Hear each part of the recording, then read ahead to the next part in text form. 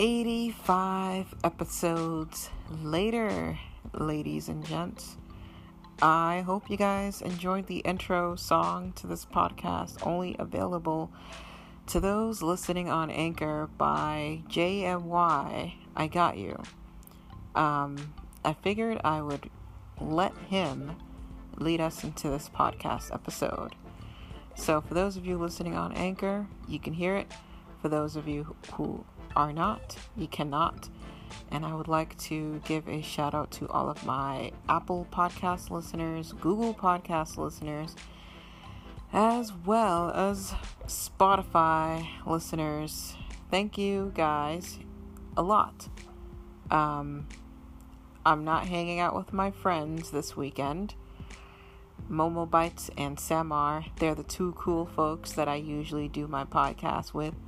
I know you guys can tell the huge difference between when I'm doing a podcast by myself and when I'm either doing a co-host with Douglas Couch and many others. It's more lively, lots of fun. And I'll admit it, I have a great time doing podcasts with other people and not talking alone or just going off of a planned podcast schedule that I have organized in my head or in a notepad on a separate device. So, this weekend was a lot of fun. I had a great time hanging out with my cousins and my nephews and nieces. All great things, you know. This past week was quite busy. It really was. And so I treated myself to doing some fun stuff. Things I normally don't get to do on a regular basis. But this time I did. I did it and I had a great time. Totally. A whole lot of fun. So we have some visitors in town and I know for a fact it's gonna be a lot of excitement, in a good way. And this upcoming week, I kind of sort of hope it goes by quickly, to be honest. Because after having a fun weekend, you know that the next weekend is going to be a whole lot of fun. So you're kind of like, yeah, now I'm anticipating the upcoming weekend full of events and stuff like that. And that's kind of what I'm thinking. It's like, yeah, I just need next weekend to hurry up and get here. Because this weekend was a lot of fun. So a couple of other projects up my sleeve that I'll be working on. And I've also found out that I will be found out that Anchor, which is a free podcasting app, is now going to try to pay people who are podcasting through them. It sounds cool and all, but I'm going to check out the fine lines of that kind of stuff. I'm going to be looking into that. So I hope you guys had a fun weekend and things like that, and I'm going to plug in some other things if I can.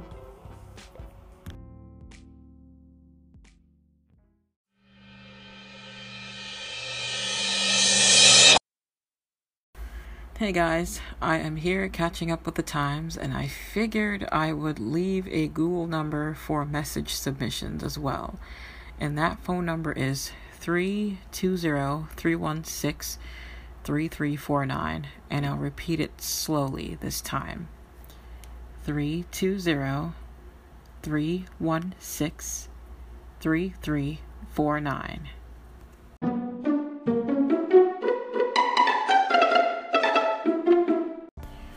Hey guys, it's me again with the next portion of this podcast that I'm taking days to finish, or maybe hours. I don't know, but I got sleepy last night and I had my sleepy voice activated, and I don't want people listening to a sleepy voice in a podcast. It just sounds awful. So I'm more awake. I have my coffee in my system, and I'm getting ready to go away for a couple of hours. Whether it's raining or not, I do have intentions of going out to go solve some mysteries. So, my question is, for those of you who are Apple users, do you find it... Okay, so, like, here's the scenario. Now I don't even think it's a question anymore. So, with all the updates that Apple is doing to their software and iOS update platforms and whatnot, why are those that you put in your block list allowed to still leave messages? So I'll tell you how this question even comes about. So one day I was scrolling through my voicemails on the phone app, and I swept down and I heard VoiceOver say blocked messages. And I was like, blocked messages? What? And so I opened it, and I find voicemails from somebody I had blocked some time ago. And I play it, and I'm hearing all this extra nonsense, and it's just useless. Like, okay, I'm thinking to myself, why is, with all the updates that Apple is doing, can you at least not allow blocked phone numbers to leave messages even? They don't even, obviously if they're blocked, they shouldn't even get a chance or an opportunity to leave a message. Period. You're blocked means blocked. No voicemails. Or maybe that's something they haven't even noticed, and someone needs to bring it to their attention. If they do know why they did it like that, why? Is it because, people block one another and they're just angry and they want to listen to the voicemail? No. If someone is blocked, they're blocked. I don't care what message they leave behind. I stopped it. It was a bit weird and cringy, and I deleted it. And so I go and I swipe up, or I swipe from right to left, and I heard VoiceOver say deleted messages, and it's an even longer message of deleted messages, things that I've already gotten around to, and just useless, voicemails with no audio. And I cleared all of that out permanently. So why, with all the updates that Apple has going on, especially the one that's coming in September, can you at least not allow blocked numbers to leave messages? Or do you really think people wouldn't swipe down and go through all of the voicemails from top to bottom in their apps and not find out that there are messages from blocked people? I don't know. Because there's a couple of people that have been able to get my phone number. I don't know how, but they did, and they're leaving weird messages. And these are people I have not ever met, and they're just wall watchers from social media. I'm suspecting they go through my friends list, and I don't think my friends list is visible to outsiders or even anyone else. So I think they'll only be able to see the people that are mutual friends with them and not the rest of my friends list. Because as Facebook updates, certain things that you had set up, I believe it becomes uncovered.